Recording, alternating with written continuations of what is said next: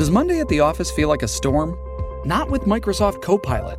That feeling when Copilot gets everyone up to speed instantly? It's sunny again. When Copilot simplifies complex data so your teams can act, that sun's shining on a beach. And when Copilot uncovers hidden insights, you're on that beach with your people, and you find buried treasure. That's Microsoft Copilot. Learn more at Microsoft.com/AI for all. This episode is brought to you by Paramount Plus. Get in, loser! Mean Girls is now streaming on Paramount Plus. Join Katie Heron as she meets the plastics in Tina Fey's new twist on the modern classic. Get ready for more of the rumors, backstabbing, and jokes you loved from the original movie with some fetch surprises. Rated PG-13. Wear pink and head to ParamountPlus.com to try it free. What's going on, guys? Welcome to the show. Welcome to Wednesday afternoon and yet another episode of Action Movie Anatomy on the Popcorn Talk Network. Today, we are talking about 2006's Best Picture masterpiece, Martin Scorsese's incredible, frenetic, fast-paced film, The Departed, one of my 25 favorite movies ever made, probably. Let's talk about it, guys. We'll see you in just a second. Welcome to Popcorn Talk, featuring movie discussion, news, and interviews. Popcorn Talk. We talk movies.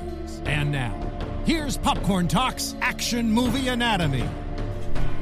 Boom! What's up, everybody? Welcome to the show. Welcome to the show. I thought we were going to have the Flogging Molly song. We forgot. We switched engineers last minute. We switched engineers last minute. Stephen Lemieux up in the booth, everybody. What's up, Stephen? How you doing? Hey, guys. Good to be here. Yeah, thanks. Welcome back to the booth. This is exciting. This is Action Movie Anatomy, and Stephen is the executive producer of Popcorn Talk. He created the show with us. Yes, he did. 85 episodes ago.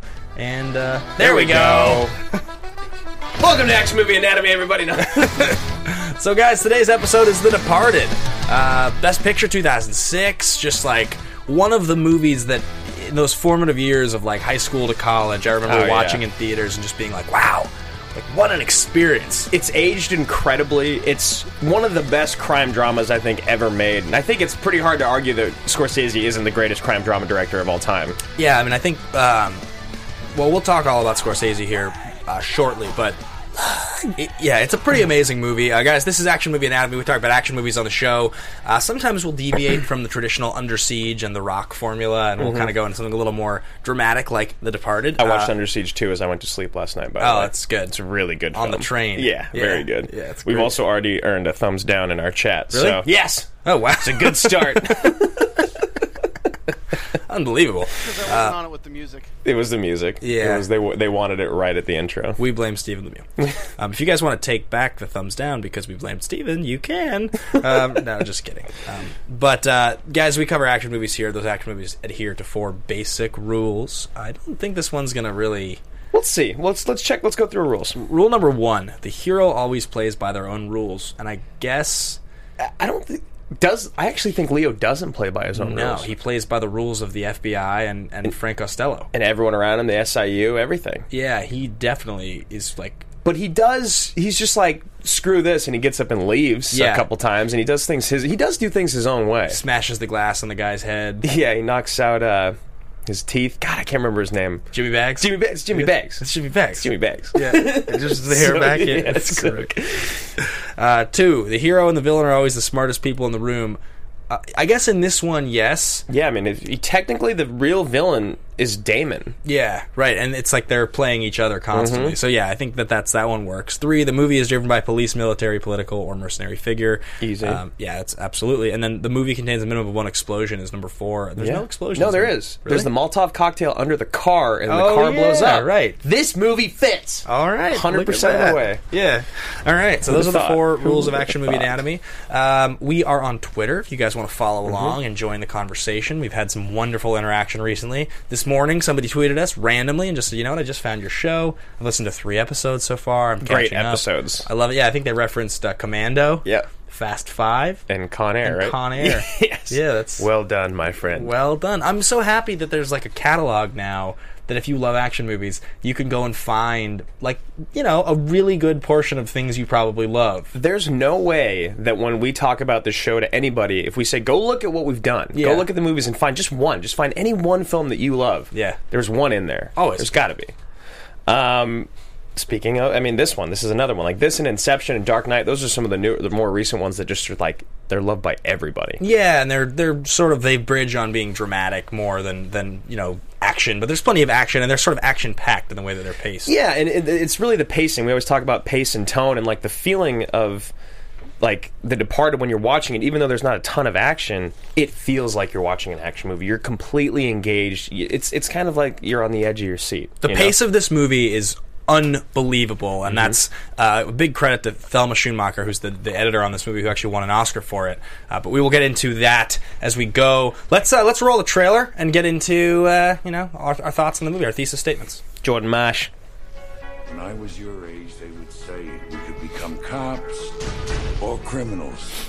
What I'm saying is this: when you're facing a loaded gun, what's the difference? Perfect. He's Hey, it's Kaylee Cuoco for Priceline. Ready to go to your happy place for a happy price? Well, why didn't you say so? Just download the Priceline app right now and save up to 60% on hotels. So whether it's Cousin Kevin's Kazoo Concert in Kansas City, go Kevin, or Becky's Bachelorette Bash in Bermuda, you never have to miss a trip ever again. So download the Priceline app today. Your savings are waiting. Go to your happy place for a happy price. Go to your happy price, Priceline. Survivor 46 is here, and so is On Fire, the only official Survivor podcast, and we have a twist this season. The winner of Survivor 45, Dee Valladares, will be joining us every week. We're going behind the scenes of the biggest moments, the how and the why things happen, and the strategy and analysis you can only get from someone like me, a Survivor winner. Listen to On Fire, the official Survivor podcast, wherever you get your podcast. so good in this movie. Police. This is the state police. We are an elite unit. This is who we're after. Frank Costello. You won't be paid as a regular cop, but there's a bonus involved. So what do I do? It just like makes me want to go watch it again. Yeah, exactly. Yeah. You will not ever know the identity of undercover people. Do you have anyone in with Costello presently? Maybe. Do you know who I am? Maybe I don't. Maybe fuck yourself. I'm gonna have my associates search you. Ray Winston's great too. He's so good in this. Yeah. Get your hands off me. I think. And the whole cast is pretty good. We are all convinced that Costello has at least one mole inside the Special Investigations Unit. There are parts of my job I can't talk to you about. Man, you are trouble. She's hot in this movie. She's great in this movie. Yeah. Did you see that it was going to be Emily Blunt? No, I didn't see that. Yeah, Emily Blunt. There's a couple other people up for it. In jail. I did see that Scorsese wanted to cast a known actress, but then he ended up going for somebody who was relatively new, a newcomer. And he's gonna kill me. If I can get the rat, you just gotta let me do it my way. If you don't, it won't be me who pays for it. Fired. It's a lot of holy shit moments. I mean, Martin Sheen throughout the building's a holy shit. Yeah. This song is so good in this movie, and the scene with it's great. Yep. From the inside, it's real, man. Smoke him out. It's just beautiful. It's perfect. Yeah. It's like a... You're lying to me. There are things you don't want to know about. It's a weird... I'll throw the stat about the song out. What are you waiting for, honestly? I mean, do you want him to chop me up and feed me to the poor? Is that what you guys want? Oh yeah, and the house blowing up.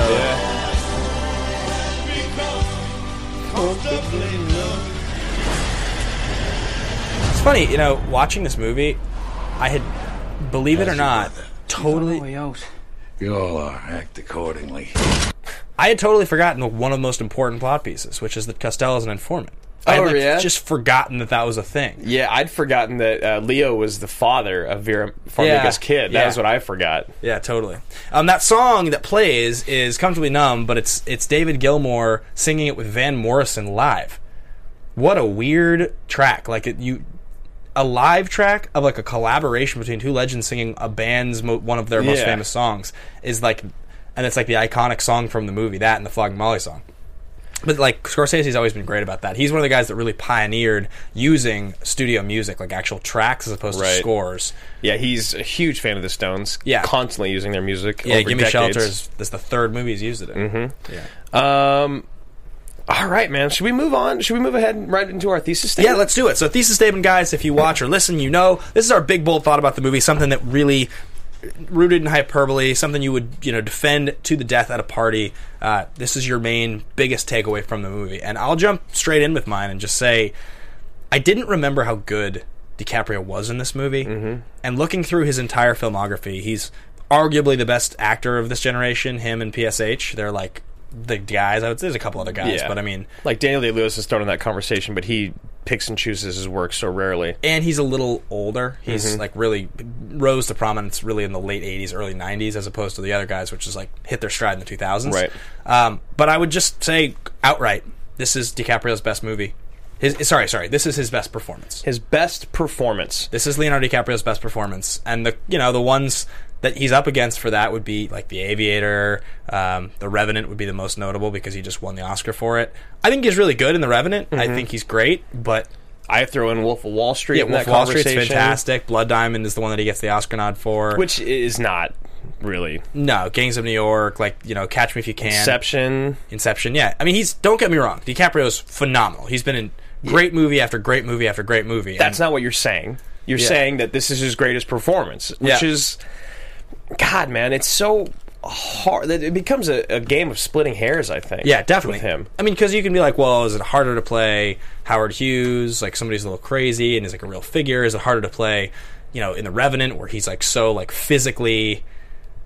But I don't know. This is like he talks about like this is like a 24-hour panic attack. Like the mental strain of playing this character is immense, and I can't say that I completely agree with you, but I can't disagree with you either. I don't think that this is. Yeah. I can't just outright be like this is his best, but I can't argue against it. I really found watching this that scene after scene after scene, I would have a moment where I was like, my God, like he's just killing it, like the intensity, the craziness, and then also like the levels, like those scenes that he has with Vera Farmiga are great. That scene in the psychiatrist's office is awesome, so good. He's just got these like the scenes with Martin Sheen when his real terror as he's like going deeper and deeper and realizing that like nobody knows who he is. Yeah, the scene of the phone ringing after Queenan dies. Yeah. He's just sitting there looking at it. He packs up all his shit. Yeah. He's staring at it. That's great. And then he even says that scene, the solo scene with him and Nicholson, is one of the greatest honors of his whole life. Yeah. One of the greatest moments of his life, which Jack improvised a lot of that scene. Yeah. I can't even imagine what that would be like. Right. Because in that moment, you've got Jack Nicholson across from you, one of the greatest actors of all time, who, no matter how well you know him, which Leo does not know him that well. No. He's fucking terrifying. Yeah. Especially in this. And then you're sitting there and you're doing a scene when you're terrified already in it with a guy that you have no idea what he's going to do, and he pulls out a gun. Like, it's just, that scene is so incredible. It's so well paced. It's acted perfectly. That scene stands out to me more than anything else in this movie. The scene where he's sitting with him and there he's eating with thieving fucking like that. Just that line alone. Yeah, it's a pretty goddamn good scene. I'm wondering if Jack did anything relevant the rest of his career after this movie, and I'm trying. I looked it up this morning, and I don't think I'm forgetting. I think this was the last relevant thing he did. Yeah, I mean, this was the first years. movie he'd done in 3 years. It was like the 6th movie he'd done in 10 years. Yeah, and he's only done a handful after this. Yeah, I don't think there's because something's got to give was 2003. Yeah, that was before this, and the only thing he's working on right now is he's announced to be in Expendables 4. Nicholson? Yeah. That'd be bizarre. Yeah, it'd be kind of awesome. Yeah. I mean, he's got to be over 80 at this point. Yeah, he's getting up there, and he also, I think, had flirted with retiring, but I think clearly he's not if he's in Expendables 4. Yeah. All right, so my thesis statement, I had a couple. My original one, which and real quick, audience, I saw you guys had asked a couple questions. This is our normal time. We tape every Wednesday at 12:30 Pacific. So if this is your first time watching, then yes, please tune in every week. And also, I mentioned it a minute ago, but for some reason we got sidetracked with the movies that the person had tweeted us about. But we are on Twitter. If you guys want to follow along with the conversation, the best place to find us and get information about the show is to follow the Twitter at AMA Podcast. The more of you that follow and tune in there, more interaction, the more momentum, all that stuff. So it would be great if you guys want to follow us there. And if you want to follow either of us personally, you can find me at Ben Bateman Media on Twitter and Instagram. And you guys can find me at Andrew Guy. And at AMA Podcast is the one that'll update you on things that happen during the week. Like this week, we switched from Titanic to Departed because our friend couldn't make it for Titanic. So we're going to do that in the near future. Armageddon. Oh, right. Yeah. Armageddon. I was like, why are you looking at me like that? It was Armageddon, not Titanic. Thesis statement. What do you got? Leonardo DiCaprio's performance in Titanic is amazing. Thesis statement, mine originally was that in this film, it's one of the few films, great films, that the two leads could switch roles and it would be just as good. That was my original thesis, and I think I still stand by that. But I feel much stronger about my second thesis, that is that this is the most undeserving Academy Award nod for Best Supporting Actor ever. Even more than Downey in Tropic Thunder, which I think was actually more deserving. He's great. Yeah, he's great in that. But I more think than Al Pacino in Scarface or Scent of a Woman. Yeah. More than Anthony Hopkins in Silence of the Lambs. Wait, but those are talked about as being undeserved or Oscar surprises because they were only on screen for like 15 to 20 minutes. Hopkins is unreal in that It's one movie. of the greatest ever. But if you look at any other supporting Oscar nod, they are at least in half the film. Right. I'm not saying that Anthony Hopkins didn't deserve it. Right, okay. I'm just saying it was like one of those like, holy shit. Yeah, right. You know, this I'm saying is the most undeserved straight nod up. ever. Wow. I mean, he's so good, though. He's good. He's good. I feel like almost any guy from Boston could play that. He's pretty good. He's good. I feel you. I remember walking out of the movie in the theaters and thinking how awesome he was in the role. And look, if you're gonna celebrate someone being great in a role for just playing themselves, then Mark Wahlberg should have gotten an Academy Award nod for Dirk Diggler. Yeah, you know, like playing so close to who you are. So I don't know. I could be in the minority on this one. I'm not saying he doesn't do a great job. I love Wahlberg in this movie. He's hilarious. He ended up getting an Oscar nomination for The Fighter. What, you don't know any fucking Shakespeare? Yeah, that's great. He ended up getting a nomination for The Fighter. As the trainer. Yeah, which was like... Or brother. Which was like, you know, but that... I think there was doubt that like he had deserved it for Departed, and like, is he really that good of an actor? And, you know, getting it for you know, I think... Because The Fighter's a great movie. Yeah, what movie was it that we recently did? Was it Deepwater Horizon, where we did the over-under proper for Wahlberg? Yeah, I think we did. I think we both agreed that he was underrated. Yeah. And I do think he is underrated, but I think in this moment, he was severely overrated. Yeah, maybe. I disagree with you, but I like your thesis. Fair. All right, fair. Let's continue moving through the show, guys. The next section of the show is Fist Pump Moment. This is that moment in the movie. Something happens. You want to look around. You're like, are you seeing this right now? Is anybody else watching this? This is fucking so sweet. I get to watch the rest of this movie right now. Yes! You want to call your buddy. This movie is just one giant fist pump moment for me. The whole thing. Everything. From like the first frame, there's so many moments. Like when the Flogging Molly song starts playing... And they show the title of Departed. Any scene that Baldwin's in, scene that Baldwin's in, the montage of kills where you're following Leo and Winstone around, right? Nicholson throwing the coke in the air. Like, there's so many great scenes that you're just like, why is it great? You don't really know. Yeah, but it just is. It's just the fucking tone, the pace. Like, it's just excellent. Yeah, it's just excellent. Yeah, I mean, there's just. It's littered. And the editing in this movie is the reason. And I mentioned her, Thelma Schoonmaker. She's edited almost everything Scorsese's ever done. Going back to Raging Bull in 1980 is the earliest real hit movie. But everything, I mean, Goodfellas, Cape Fear, Wolf of Wall Street, this, like, just tons and tons and tons of huge movies. And the vision in this movie, the editing is, I think, its strongest quality. Yeah, and the more that you watch movies and the more that you really analyze them, you start to really appreciate how much editing and cinematography do for a film. Yeah, totally. And how you can't have a great film without great editing and cinematography. Yeah, I honestly think that thinking about it and thinking about all the scenes that I love so much, I think the editing is probably my fist pump moment, because I find myself like watching the screen of this movie and just never breaking focus. Right. You never get lost. Yeah, you don't want to. No. Even if you've seen it 100 times. There's like a couple scenes that go on a little longer, like 2-3 minutes, but a lot of the scenes are these like really fast cuts interspersed where there's like a scene happening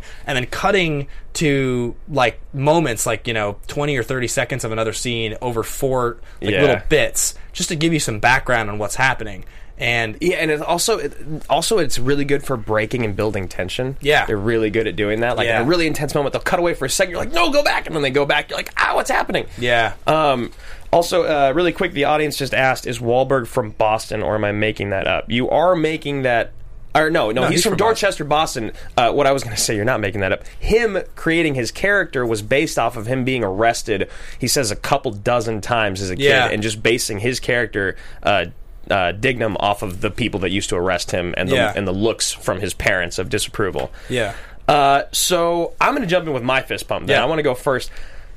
My fist pump moment comes at the end of the film, and this is pretty rare, but it's the elevator threesome. That's what it's called online. That's what I'm going to call it here. That moment when Damon's just fucking kill me. Just fucking kill me. And Leo's like, I am killing you. Yeah. Ding, boom. Like, are you kidding me? Yeah. One of the craziest moments I've ever seen in a film. Ever. And even last night, and I've seen this movie like 20, 30 times, I rewatched it. I rewatched that whole, like, 2-minute thing, like, a couple times. Yeah. From the moment that he grabs him up on the roof and he's, like, hitting him with the gun to him getting shot, which is so good. Yeah, my fist pump moment might just be where he's like, shut the fuck up! And he hits him with the gun 3 times. Yeah, it's so... I mean... that moment of them being on the roof together, knowing who they are, it's so good. Fucking blow me. Yeah. Citizen's arrest? Yeah, I don't give a fuck if it sticks. I'm still arresting you. Suffolk County jury. Yeah, fuck you. Yeah, it's just so... And the best thing is that, like, in that final moment, you see Damon knows he's beat, and Leo finally wins. He's got that triumphant... just for like 4 seconds. Maybe. Not even. Yeah. It was a total crazy, like, holy shit moment. Never saw it coming. When it happened. Yeah, like, that was one of those moments in films that you never saw coming. Yeah. Yeah, totally crazy. Yeah. Totally crazy. So that actually brings to mind some of the conversation we were having, which is top holy shit moments in movies. Because this is obviously a top holy shit moment. Absolutely. Okay, I like this. So we both kind of threw around a couple ideas here. So let's just go back and forth with a few. Okay. I'm assuming this is one of your 3. This is not one of my 3. It is obviously one of my 3, but I don't want to use it because I think it qualifies on both lists. So I'm going to jump in with my 3rd, or I don't really have them ranked. I don't think. I think I have to go. Old school classic, Luke, I am your father. That's how he says it, right? That was a pretty bad... That's how he says it, right? With the raise of the voice? I think so. No, he doesn't. No, it's Luke, I'm your father, Darth Vader, Empire Strikes Back. I'm not going to actually joke do right now? James Earl Jones's voice, okay? He's like, I refuse. It is not Luke, I am your father. It is no, I am your father. Yes, no, I am your father. See, I can do a real person. Andrew. And he's like, no! Yeah. It's great. Yeah, once he say, reach inside yourself and you will find it to be true, or something like that. I don't know. Yeah. I've never seen it. You've never seen the film. So, all right, you're going to go there. I'm going to jump in with a classic from 2000, a film I like to call Titanic. No, I'm just kidding. It's not from 2000. It should be Titanic. Someone in here said it's the greatest action movie of all time, by the way. The Sixth Sense. The end when you find out that Bruce Willis sees dead people. Actually, no, it's... that he likes children. Haley Joel Osment sees dead people. When you find out that Bruce Willis is, in fact... dead. A dead person. Spoiler alert for this segment, by the way. For this segment, we're going to ruin some classics for you guys. Some really good ones. My next one is going to be Fight Club. Spoiler alert. Yeah. Give you a second. There you go. That moment when he's sitting there and he's like, say my name. It's Tyler Durden. And she finally says it, and you're just like... And then my favorite thing in any movie where there's split personalities is when they go through and they show it happening as the person you didn't know it was. Right, him beating himself up. Yeah, him beating himself up or going places and saying, anyone, even if it's me, don't let him in. Like, that moment was super badass, and he shoots himself in the head. Yeah. Just so cool. Yeah, that movie's so good. That's one of the best movies of all time, and I think with pop culture kind of like idolizing it so much, it's almost become a joke. Well, that's like what happens to a lot of great movies. I mean, you talk about The Sixth Sense, it's like a similar thing. That's a great movie, but it got parodied and spoofed. And what about the line I just said from Empire? Yeah. That's the most spoofed line in movie history. Yeah. Yeah, for sure. I mean, that's in Rosebud. Yeah, right. There's one of those things. There's one of those things that, like, I think Fight Club's a great example, because Fight Club is such a piece of popcorn, pop culture history, and with Brad Pitt being the sex symbol that he was at the time, and it was just such a trendy movie. Mm-hmm. We had this conversation about Almost Famous recently. It was the same conversation. Yeah, Almost Famous is when I watched it just like a month and a half ago. I talked about it on the show, but like legitimately one of the best movies I've ever seen. Like, and I had loved it when it came out, and I remembered how good it was, but it had just been it was just so popular. It was so overexposed. Every girl in middle school wanted to be Penny Lane. It was just this thing, like, it was hard to appreciate the movie for what it was. Yeah, like the same thing happened with Donnie Darko later on. Yes, exactly. You know, it's like there's movies that for some reason people latch onto and they can't let go of, and Fight Club's one of them. Yeah, but when you go back and watch those movies, or if you're watching them for the first time, they're unreal movies. They're excellent. So good. Yeah. So, yeah, I agree with you. Fight Club, definitely one of the best ever. I'm going to go with a Todd Field movie. I believe Todd Field's the director. And he's the guy that directed Little Children and a movie called In the Bedroom. Little Children is one of the creepiest movies ever. Yeah, that was his follow-up. In the Bedroom is the big breakout movie, and I think it's from like 2001. Spoiler alert. The movie opens basically with a relationship between Nick Stahl and... Rangers fans, like, there should be a rule with spoilers. If the film was made 10 plus years ago, you have no you have no right to exclaim spoiler. I completely agree. Yeah. However, I was in a restaurant the other day. It was like a year ago. I can't believe that Darth Vader was Luke Skywalker's It was father. literally someone like yelling at their father about a movie that had come out 20 years ago. I can't remember what it was. It's driving me crazy. I'll keep thinking about it. But anyway, so that's why we have to say it, Rangers fan. That's why. Yeah, but I appreciate you saying that. So in the bedroom, it's Marissa Tomei is a single mother, and she's dating Nick Stahl. I think it's Nick Stahl. Yeah, I'm pretty sure it's Nick Stahl. And anyway, they're dating, and like the parents are kind of like, oh, we don't approve. And there's like this angry ex-boyfriend, and like 50 minutes of the movie where you think like this is a story about like it's all going to work out. Nick Stahl just gets capped, just shot in the head, right, just out of nowhere in front of Marissa Tomei, and like it's like a stray bullet. And the movie all of a sudden becomes about his parents and the grief, and it ends with this. You've never seen this movie? I've never seen it. You would love this movie. Really? It ends in the most... I won't give this away because it's not the twist, but it ends in just the darkest, most, like, just chilling movie. You know who plays his dad in that movie? Tom Wilkinson. Awesome. Yeah, the movie's really good. But when he gets capped, What's you're it called like... again? In the Bedroom. In the Bedroom. All right, I have to check that out. Sissy Spacek's the mom. It got nominated for like 5 Oscars, I think. It's a fantastic movie and really creepy and really good. That happened to me similarly in Animal Kingdom, when there was like an actor I was really looking forward to seeing the whole movie, and then he dies within the first 5 minutes. I was like, what the fuck? Yeah. Okay, whatever. It was Animal Kingdom is one of my favorite movies of all time, by the way. Final, I gotta go the original Old Boy. The twist, that the fact that the girl that he's saving, that he's falling in love with, the one that he sleeps with and all that, spoiler alert, it's his daughter. He gets tricked. And so what happens in the beginning of the movie, he gets kidnapped for like 17 years. Yeah. And the dude takes his daughter and raises her somewhere else, like the guy that puts him in imprisonment. So it's this whole thing of revenge.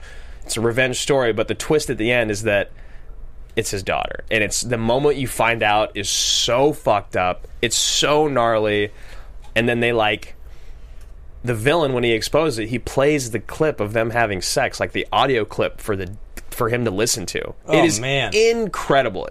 Old Boy is my favorite movie of all time. The original Old Boy is the greatest film I've ever Gladiator? seen. Over Gladiator. I didn't know that. Over any movie. Over Boogie Nights. Over anything. To be perfectly honest with you, I remember Old Boy. I remember people talking about it a lot. I think I've seen maybe clips online, but I don't know that I've ever watched the whole movie. It is the most perfectly acted, beautifully shot, well-written story I've ever seen. And, like, I don't speak Korean. I mean, like, I'm of Korean heritage, but you can just tell the acting's incredible in it. I saw the remake, the Josh Brolin one. Yeah, it's all right. Yeah, it's fine. Right. It's Spike Lee. Yeah. All right, I'll go with my last one. I'll go with The Prestige.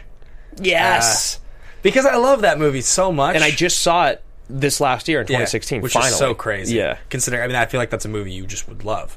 Oh, absolutely. And it's just, that movie's so fucking well acted. But yeah, just at the end, like, the twist is just so fantastic. Yeah, I was trying to remember. I had to reread it this morning because I was... Yeah, Hugh Jackman, that he's like still alive when you think... But he's made all these copies of himself. Yeah, him and Tesla have cloned himself. Yeah, when it goes back and it starts showing how that all happened, it's so creepy. Right, and it's because he's trying to replicate the tricks that Hugh Jackman. Or that, no. Bale, Christian Bale. Christian Bale's doing, but Christian Bale has a twin. Yeah. Right? So that's why he's able to actually pull them off. Yeah, right. Yeah. I got a good one for you guys. Yeah. Okay. Spoiler alert. Nicolas Cage movie, Matchstick Man. Oh, that's a great twist. That he's been grifted. Yeah, he's a con artist that he ends up finding his long-lost daughter. Right. And then he meets Sam Rockwell in the middle of it. And I actually just watched the movie the other day, and it turns out they're all trying to pull off a con. Twist. Yeah. It's not his daughter. No. He's getting gypped the whole time. Yeah. That's a good movie. It's a really good movie. It's an underrated movie. Very underrated. Underrated Ridley Scott. Is that all of them? You have one more, right? I had 3. I did Prestige in the Bedroom okay, and right. Sixth Sense. Really quickly, I'm just going to do a list of honorable mentions. I'm not going to tell you what happens in any of them, but if you haven't seen these movies, you should watch American Beauty, Memento, Seven, and Scarface. And The Usual Suspects. And The Usual Suspects. And there's even more, but those are some pretty gnarly moments. Yeah, there. definitely. Definitely. Anybody in the chat throwing out any? Clones, hats. No, they're just kind of talking about what we're talking about. Prestige. I'll see if I pull anything up. All right, let's continue moving through then. So you got where these guys were in their career at the time. It's a pretty stacked cast. Mm-hmm. We decided to focus on DiCaprio and Matt Damon as the 2 stars of the movie. I guess they're the stars of the movie. Yeah, I mean, the only other person you can argue is that it's Nicholson, but... He's the top billing. Mm-hmm. Yeah, these were pretty distinct moments in these guys' careers. You know, for DiCaprio, this is the moment where he starts to go, like, in the direction we know him to be in now. Yeah, who he is now, which is leading man Oscar winner. Yeah, because in the 90s, before Titanic, what some people don't remember is that he, in fact, was a well-respected child actor. Yeah. He had come up, he was very young, he was in Marvin's Room, This Boy's Life, The Basketball Diaries, Romeo and Juliet, The Man in the Iron Mask. He had a pretty well received career, and then Titanic broke him, and he became this teen idol. Leo did what every child actor wishes they could do, which is move from being a child actor to a teen heartthrob to a successful leading man without losing your shit and becoming addicted to drugs. He had to leave. He had to leave for a few years. Yeah. After Titanic, I believe The Man in the Iron Mask came out after Titanic or the same year. Yeah. But it was around the same time. 98. And I think he took a couple years off because Gangs of New York in 2002, I want to say is almost like his first movie back. In a couple few years? In 3 years maybe? Yeah. I'll look that up. Yeah, I think, unless I'm forgetting something really relevant, he took at least 2 or 3 years off and comes back and does Gangs, which I remember distinctly when that movie came out. It was kind of like, DiCaprio, huh, in a Scorsese movie. I saw that with my mom in theaters. Yeah, Gangs. You guys walked out or no? No, she was blown. Oh, you know what? No, he did Celebrity and Man in the Iron Mask in 98, and then that's when he took his 2-year break, and then he did The Beach, and then Don's Plum, and then Gangs of New York. Okay. So he took a 2-year break, right in that area.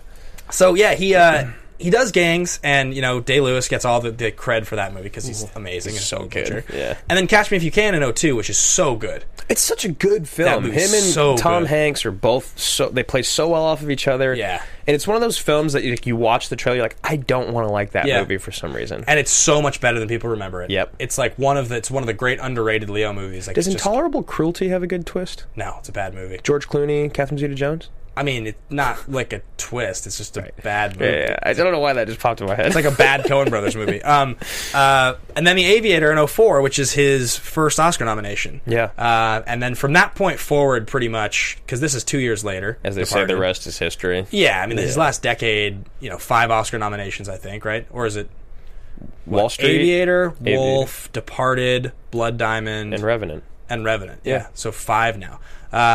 And then a bunch of other movies that were nominated for Oscars that he didn't necessarily get a nomination for, like this. And someone in chat, someone in chat actually just discussed this fun little tidbit that we actually pulled up already. If you want to say it, you can. Oh, sure. Yeah. So basically, as my thesis statement suggested, he's pretty phenomenal in this movie, but because the studio was pushing him to be nominated for Best Actor in The Blood Diamond the same year, they didn't want to push him for a supporting nomination or a lead nomination for this movie. So they could have pushed him for supporting in this movie because he's up in such an ensemble. Yep. But because they were already going to push Blood Diamond, they pushed Wahlberg instead, and DiCaprio said that he did not want to campaign against any of his co-stars. Such a cool dude. Yeah, totally. Yeah, like the fact that he's like, I've been around for longer than all of you. I'm probably a better actor than most of you. In his mind, he might think this. Sure, right. And he's like, I give a better performance in this film than any of you, except for maybe Jack.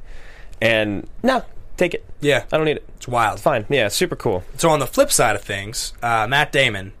So this is right before I think he gets that, you can do anything, because Invictus is 2007, right? Yeah, that sounds about right. Yeah. But I sort of feel like, I mean, Matt Damon's just like one of the ultimate interesting careers because he's never really quite broken through as like Leo level of like talent where people are like, you're one of the 3 or 5 best living actors right now. He's always been that guy in the second tier who's like, you can kind of put him in anything, he'll be really good, he might even get an Oscar nomination, but he's kind of Matt Damon-ish in everything he plays. I feel like him and Ben have that with them forever for some reason. I don't know why. I don't know what it is about both of them, but it's so true that I mean, I haven't seen The Accountant, so I can't speak to how well Ben is in there, but I feel like with what I've heard, there's just remnants of Ben and Matt in every character they play to where you don't truly lose them, which is why I didn't take that my original thesis. Yeah. It's because there's moments of Leo being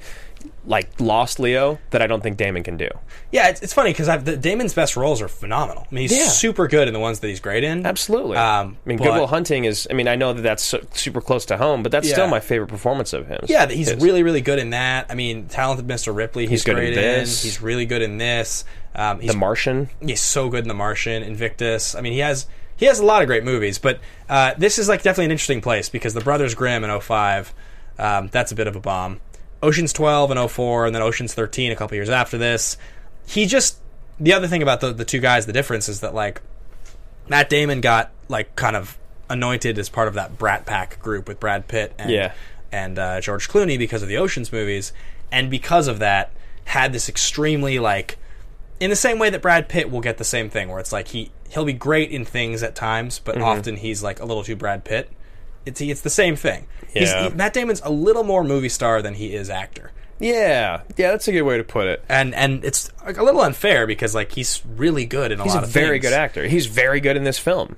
He has a franchise with 5 installments. Yeah. Leo would never be in a franchise with 5 installments. We've got a couple of things here in chat that this has brought up. So one thing is Rangers fan asked, do you think DiCaprio will just do something else now that he's won an Oscar?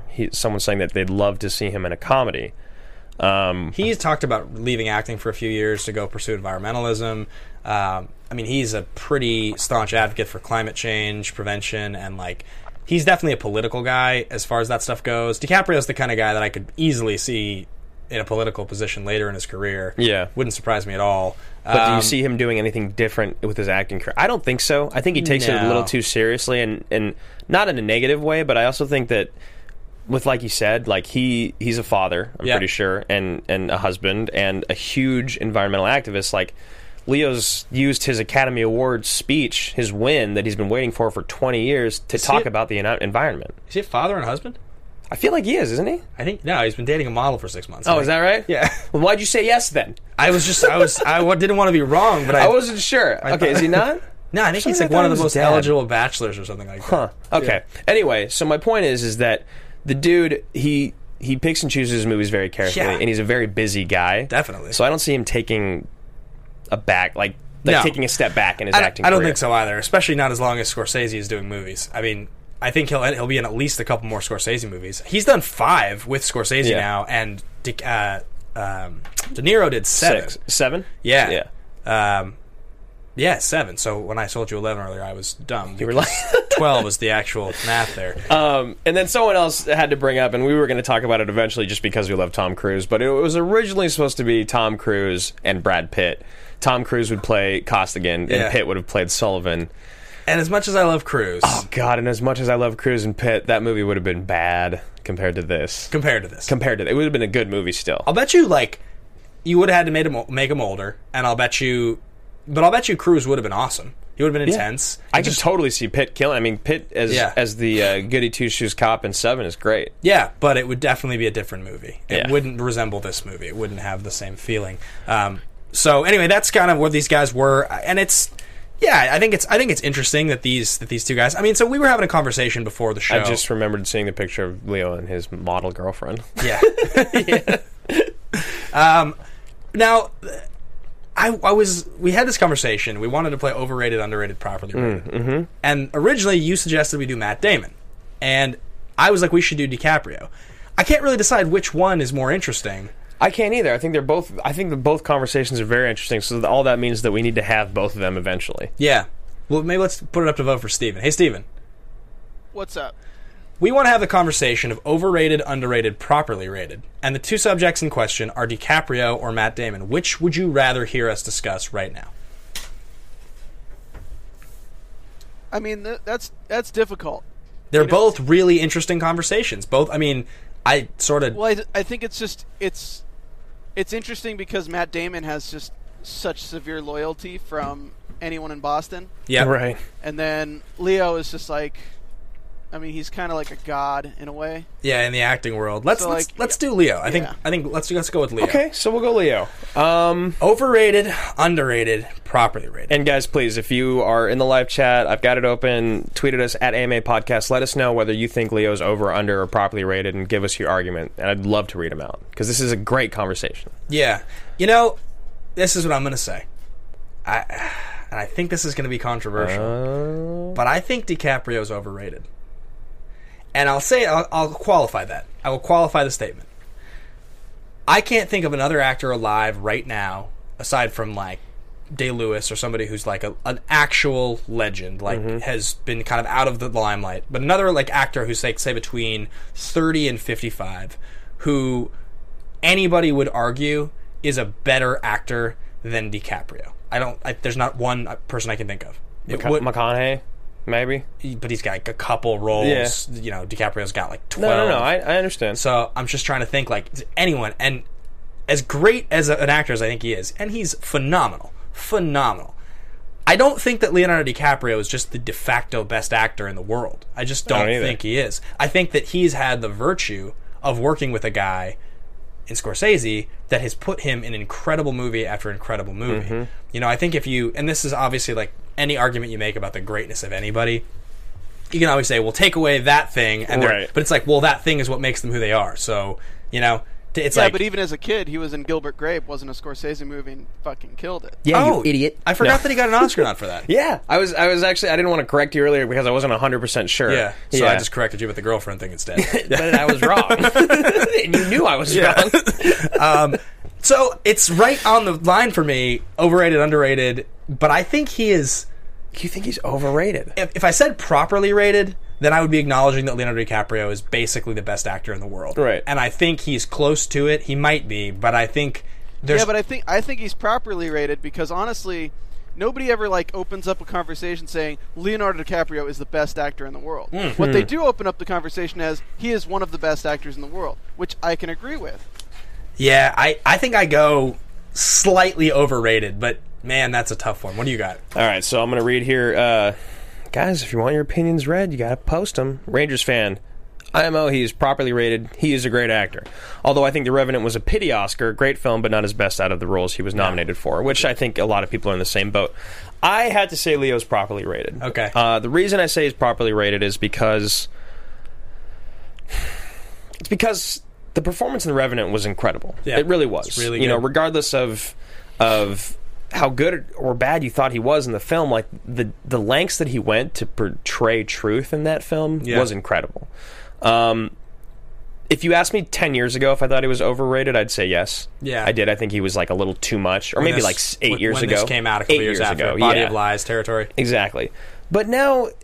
the dude has proven that he can do anything. He can literally do... I mean, if you don't think he's done a comedy, watch Wolf of Wall Street again. That movie's hilarious, and he's hilarious in it. Yeah. He's great in Great Gatsby, The Revenant. The dude can do anything. Now, the one thing that I have to say is that Leo plays an everyman in almost every film he does. Yeah. He plays like anyone could be that guy, but he brings such depth to those characters, and he portrays that depth so well. Like, of course, any of us would be like, well, obviously, if you're an undercover cop, it would be so much stress. You'd always be stressed that you think everyone's watching you. But what he conveys... yeah. It makes you feel like you're watching someone lose their mind, really. Yeah. Leo loses himself in roles where I feel like Damon and Affleck don't. Yeah. So I'm going to say he's properly rated. I really do think he's properly rated. I don't think he's the greatest actor of all time.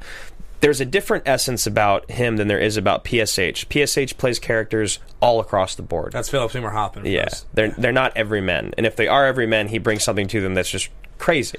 Yeah, there's definitely the unfortunate title that comes if you are a leading man is that, like, no matter how hard you work, people will always discredit you a little bit for not being like a character actor, right? For not being like a little bit chubby and not quite as handsome, like which is what Gandolfini or guys like that who are just these amazing powerhouses. So I think it's an uphill battle. It's a little harder for. And my last point that I have to say though is that I also think so that on that end of PSH and character acting and like being able to own that is McConaughey. On the other hand, when you and I know for a lot of people. When I see McConaughey's in something, I'm kind of excited. Yeah. I'm like, oh, wait, McConaughey? Hell yeah. What is he going to do? Yeah. When I see Leo in something, I'm like, oh, Leo's in this. That's going to be a good film. He's going to do a good job. Right. It's a different feeling. You know what I mean? I completely agree. And I think that's probably a little bit of where I have that feeling of, like, a little overrated. He's a little less of a draw, as somebody who loves him, who's a huge fan of him, he's a little less of a draw than certain actors that I think he gets put in the company of. But it's splitting hairs, it's like 51-49 kind of a thing. I could just as easily see myself on the other side of this on the other side of the conversation. But right. I'm going to read these really quick. Sure. The ones that we got. So Jonas Tiger says he proved to be overrated if you take the fact that girls swooned over him and I wasn't a fan of his until Gangs of New York. So the fact that he didn't like him until the last third of his career is his argument. Jonathan Peck says excuse me. Jacob Shields says he's overrated. Leo has played the serious role over and over and over again. They all feel like a really long movie. Now, there are times when I watch Leo and I feel like his character is the same. Yeah, or like parts of his character are the same in a lot of films. So, all right, thanks for your input, guys. Done a lot of movies. Yeah, it's hard when you're the same person playing all those different people. Just before we move on, one thing that I thought was really, really interesting. The four main people in this film. This is cool. DiCaprio, Mark Wahlberg, Matt Damon and Jack Nicholson. 1997 was a huge year for all four actors, and I read this online. I thought this was really, really cool. So even though our printer didn't print any of the names, so this is like a choose-your-own-adventure. But what it was basically saying is that Wahlberg rose to prominence in 1997 with Boogie Nights. Being Dirk Diggler, yep. Where Jack won the Oscar for As Good as It Gets. Yep. And Leo starred in the highest-grossing film of all time in Titanic.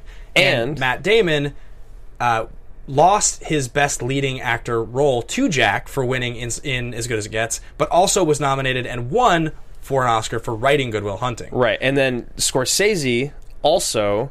Didn't he, is this the same one? He won Best Director, or was it Clint Eastwood? Oh, against Eastwood? 04 and 06. Yeah, 04 and 06, yes. So he lost, when he directed The Aviator, he lost Best Director to Eastwood in 04 when he won for $1 Million Baby. Picture. Yeah, but then 2 years later, Letters from Iwo Jima lost both awards to Scorsese for Departed. For this, so, yeah. Yeah, I thought those were both kind of interesting Those tidbits. are all really cool.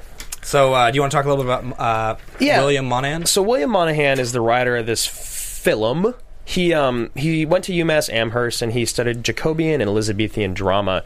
After graduating, he went on to work for Maxim, Talk Magazine, and Spy. Spy Magazine's kind of where he rose to prominence. I think he became like editor-in-chief or something there, but in its final days, he was there basically just improving jokes and rewriting stories and articles. And then he went on after that to write a novel called Lighthouse, A Trifle, which Warner Bros. They optioned the script. It looked like that was what was going to happen. They were going to turn it into a film, but it didn't happen. And then it ended up becoming a book. It was finally published 2 years later, and it was got a lot of love from the New York Times. That started his screenwriting career. After that, he went on to work on Tripoli, about the famous Battle of Tripoli. It was going to be directed by Ridley Scott and produced by Mark Gordon, right? But I'm not exactly sure what happened. But at some point in this, Scott had mentioned he wanted to direct a movie with knights in it, and then Monahan just took that and ran with it, and he wrote Kingdom of Heaven, which we've talked about that movie a lot on this show, and I feel like we both need to revisit it because I remember liking it a fair amount as a kid, but I know it's not a good movie.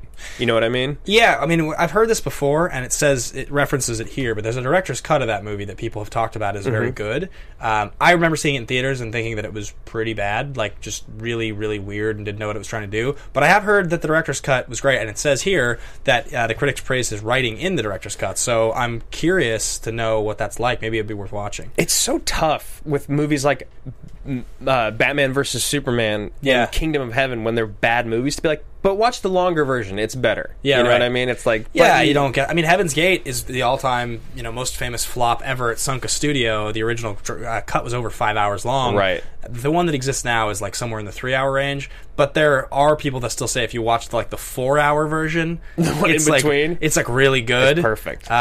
So yeah, but in any case, DC movie argument. Say what? It's the DC movie argument. Yeah, right, where exactly. It's just like, 3 hours of Batman versus Superman wasn't very good, but if you watch the 3 hours and 30-minute version, it's perfect. Sure. Yeah. But, with failure comes opportunity. Despite his inability to please critics with Kingdom of Heaven, that all changed in 2006 when Brad Pitt approached him with his production company Plan B, which he owned at the time with his wife Jennifer Aniston, and hired Monahan to write an adaptation of Andrew Lau's Internal Affairs, which is a very, very famous crime drama from China, I believe. Yes, I always China. thought it was called Infernal Affairs for some reason. Infernal? That's what I always thought, but maybe I'm dead wrong about that. It could just be. It could just be something. I hope you are, because. Well, you also might have just looked and been like, and just like, oh, that's internal. Breezed over. Yeah, I think it's Internal Affairs. Okay, Stephen. While we're talking about writing, would you just look it up real quick so we can clarify for the audience?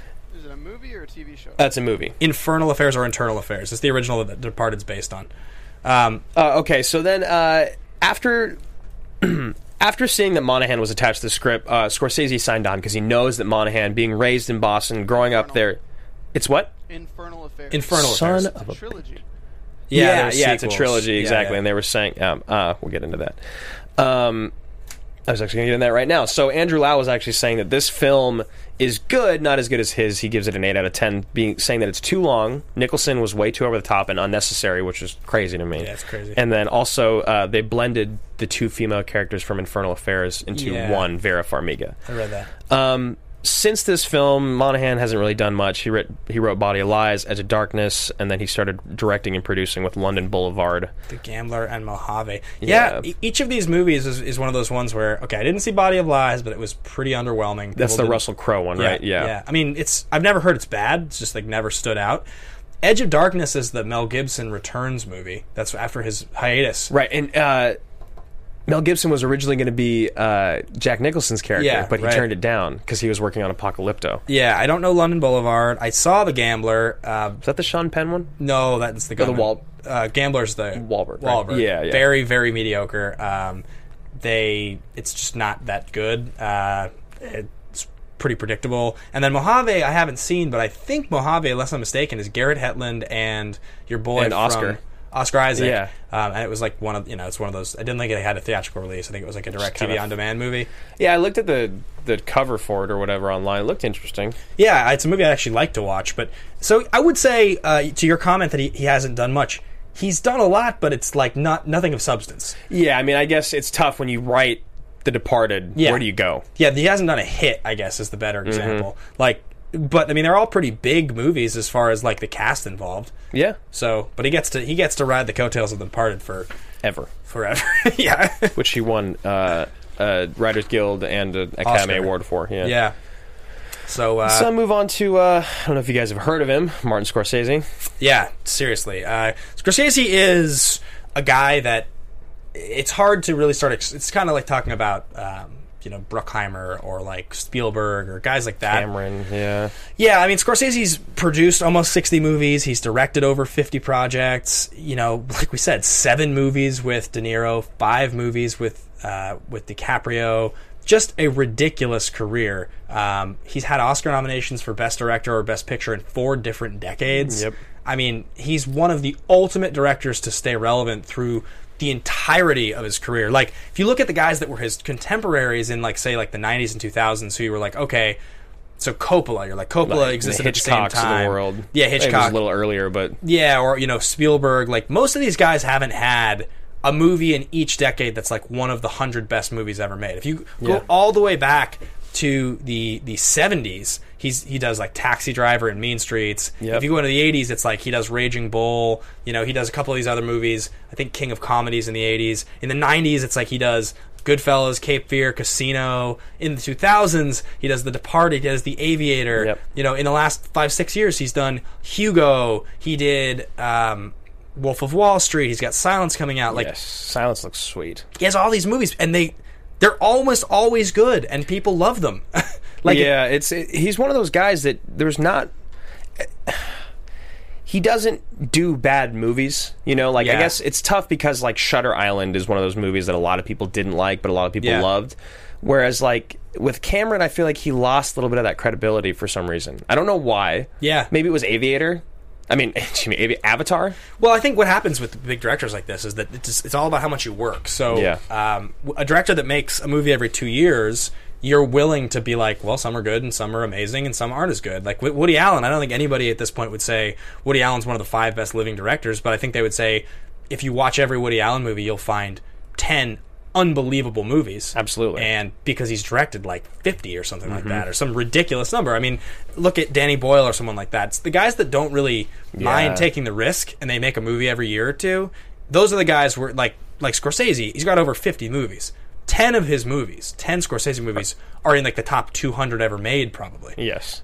Maybe like top 100. And even there's several, like I never saw Hugo, but Hugo's supposed to be amazing. I've heard it's very good. I never saw it either. There's some of his movies that were supposedly incredible that I just didn't watch. And like, I rarely watch one of his movies and I find myself not totally impressed. Yeah, impressed is a good word. I may not love the film, but I'm impressed by it still. Yeah, even movies like The Age of Innocence in the early 90s, like not the greatest, but not bad. They're always fun to watch. So, Scorsese deliberately chose not to watch Infernal Affairs until after he'd completely finished taping this film. Right. Correct? Yep. He just didn't want any. He actually didn't even know that this movie was based off of another film until after he'd signed on. I had already agreed to do it. Yeah, I thought that was really, really interesting. So, moving on to the producers behind this movie. So, Plan B, which you mentioned, which is Brad Pitt's company that he started with Brad Gray and Jennifer Aniston when they were married. This was one of the first films produced by Plan B. Actually, they started the company in 2004. This came out in 2006. Won the Oscar. Plan B existed for a while longer with Aniston until they split up, and then now Plan B is huge. Like Plan B just produced Moonlight. They cover massive indie success, like massive indie films that are very, very good. 12 Years a Slave. Yeah. I mean, they've done a lot of really, really big movies. Brad Gray was originally a partner at the Brillston Gray entertainment management company, which was huge. They represented people like Brad Pitt, Jennifer Aniston, Selena Gomez, like massive, massive names. And that company continued to manage people and produce movies and TV, and that's kind of who Brad Gray is. I think he's at Paramount now, or he was at Paramount. But a massive, massive, massive resume of movies that he was a producer on. And then if you go to the last producer on this movie, Graham King. Why do I know him? I mean, pretty big stuff. The Town. Yeah, this is his biggest and most well-known movie, is what this Wikipedia was talking about him. But, there was 25 credits or 30 credits that were all pretty relevant. Just some of the most notable: Gangs of New York, Traffic, The Aviator, Hugo, The Town, Argo. Like, pretty big stuff. This guy's pretty big. Yeah, time. those are massive films. Yeah, I mean, two of those movies won Best Picture. Makes sense that they're all working with Scorsese and Leo, and they stick in that group. That's why break out of that. Every one of those has at least one Oscar nomination. So crazy. Moving on to critical and box office, this film was a massive success in both categories. It was released by Warner Brothers in October of 2006. It cost $90 million to make, and it grossed $132 million domestically and added another $157 worldwide for a grand total of $289 million, tripling its budget. It opened at number 1 at $26 million with like a steady decline each week, but it was still relevant, I think, for like 12 weeks. Critically, this movie is just adored. It got an 8.5 on IMDb, which is number 42 in the top 250. It's got in all the 90s, still following our little formula, which is 91% by all critics, 93% by top, and 94% by audience, which in films like this, it's so hard to even figure out how those 2 and 3% differentiate, because for me, this movie should just be the same all the way across. I don't see how you could enjoy this more as an audience unless as a critic. This movie's like almost perfect in my opinion. It really is. And Andrew Lau saying that it's like 30-40 minutes too long I feel is wrong. Maybe 20, maybe 10. Like you were saying, there's a couple scenes that are a couple minutes too long. Yeah, but if you cut those, I don't know. I don't know if I think that's actually the case. That the scenes are too long. I mean, this on here, IMDb number 42 out of 250. That's probably closer to. I mean, my feeling. I know how you feel, but you actually feel like that's a good rating for it. Yeah, I mean, it's always hard to really think about what 41 movies are better than this, but this is probably one of the 100 best movies ever made. Yeah, and then if you think of like which crime drama thrillers are better than this for you, Goodfellas. It's like a very small list. Yeah, like maybe 2 or 3, Yeah. maybe. This movie won 4 Oscars, including Best Director, Picture, Adapted Screenplay, and Film Editing. It also won a Golden Globe for Best Director, maybe? I can't remember. Yeah. I know it won one Golden Globe, though, I'm pretty sure. And DiCaprio got the Golden Globe nomination for this that he didn't get the Oscar nomination for. Right, and Wahlberg got the supporting actor nod for this, but he lost to Alan Arkin for Little Miss Sunshine. Yes. Which is great. Is great. Alan Arkin's great. Yeah, it's awesome. Okay, I guess that moves us right along into... Do we have any graphics? We didn't pull any graphics, did we? Not for this one, no. All right, so we'll move right along to Favorite Line. Now, this one's tough. This is one of the hardest ones. Yeah, because there's a lot of scenes that have multiple lines that I really, really like. I really love the entire interaction between Vera Farmiga and DiCaprio in the psychiatrist's office the first time he's talking to her. Great. And she's like, was prison hard for you? He's like, what, you want to hear about the showers? And she's like, did something happen? No. No. That's great. Like, yeah. That's great. And like, I also just adore Baldwin. Like, he has so many lines. So good. He's like, some guys don't trust a guy with an immaculate record. I have an immaculate record. I trust a guy with an immaculate record. I do. You, my son. Yeah. Sound like a cop, right? Just puts his face in the ice. Yeah. And then, of course, like, want to go for a smoke break? What, you don't smoke? You one of those health drinks? Like, go fuck yourself. He's brilliant. It was really hard for me to figure this out. There's tons of great lines, but I think for me, and I know part of it is just nostalgia and being like, I'm watching The Departed. It's the opening monologue with Jack, and it ending with when you're facing a loaded gun, what's the difference? Yeah. It's just such a great monologue, and him kind of being in the shadows the whole time, and then when he says that line, kind of popping out with his little smile. Yeah. I'm just like, yes, here we go, Departed. Fuck yes, I'm in. Yeah. This is one of the more enjoyable movies I'd watched in a long time. Couldn't believe how good it was. Like, I knew it was going to be great, but like, you worry with films like this that they're going to age poorly. Yeah, gimmicky or something like that, you know. So yeah, I think that's for me, for you. That sounds like we're kind of on the same page there. Moving through, we're not going to do a recast or a ranking with this one. Guys, stay tuned. Next week on the show, we're going to be announcing kind of a new idea that we have to bring you some of the pieces of this show that we haven't been covering for a little while. Things like rankings, things like recasts, covering movies in maybe other genres that we haven't been able to. Saving Private Ryan is one of my favorite movies of all time. We will never cover it on AMA. Yeah, so we're trying to figure out a way to do that, and we have some great ideas. So tune in to Armageddon next week, which that'll be in a second. We'll wait, Titanic? Yeah. Armageddon? Titanic? Armageddon, which we should have Mr. John Roca on. Which movie did we have him on for originally? We had him on for The Fifth Element, I think. Right. And he has gone on record as saying that he thinks Armageddon is one of the greatest American action films ever made. Yeah, and Roca's a great guy. His banter goes and plays really well with ours. If you guys haven't seen the Fifth Element episode, check that out on YouTube. And I guess that leaves us with just the categories. I mean, do we even talk categories? I mean, just for those of you that are tuning in for the first time, we define action movies with 3 categories on this show, and those categories are totally ridiculous, totally legitimate, and ridiculously legitimate. The first 2 are pretty self-explanatory. The middle category are movies that are kind of maybe laugh unintentionally a little bit here and there, but they're very engaging because they have maybe one really compelling performance or a couple scenes that are just unbelievable, and those are movies like The Rock or Point Break. Predator, yeah. This movie, though, is one of the 100 best movies ever made, I think, so pretty clear. It's totally legit, yeah. There's no question. So that only leaves us with the very last thing, and that's called The Pitch, which we just did. I did it anticlimactically, of course, but we're going to be doing Armageddon next week. Woo! Yeah. John Roca! Yeah, with Roca. So Roca's going to come on and do Armageddon with us. That's going to be exciting. Ben Affleck's in a movie coming out right now called Live by Night. It's his 4th directed film. Is that right? Gone Baby Gone, The Town, Argo. This is 4? I think so. Yeah, I love Gone Baby Gone. Also a great Boston holy shit moment. Oh, too. Right, totally. So that's what we're going to do next week, guys. Tune in for The Pitch. If you want to follow along, share your thoughts, of course, you can find us at AMA Podcast. I'm Ben Bateman. You can find me at Ben Bateman Media on Twitter and Instagram. You guys can find me at Andrew Guy on Twitter and Instagram as well. And that's going to do it. Stephen Lemieux in the booth. Thank you for engineering the episode, my friend. Thank you for returning to the show. Take care, guys. From producers Maria Menounos, Kevin Undergaro, Phil Svitek, and the entire Popcorn Talk Network, we would like to thank you for tuning in. For questions or comments, be sure to visit popcorntalk.com. I'm Sir Richard Wentworth, and this has been a presentation of the Popcorn Talk Network. The views expressed herein are those of the hosts only and do not necessarily reflect the views of the Popcorn Talk Network or its owners or principals.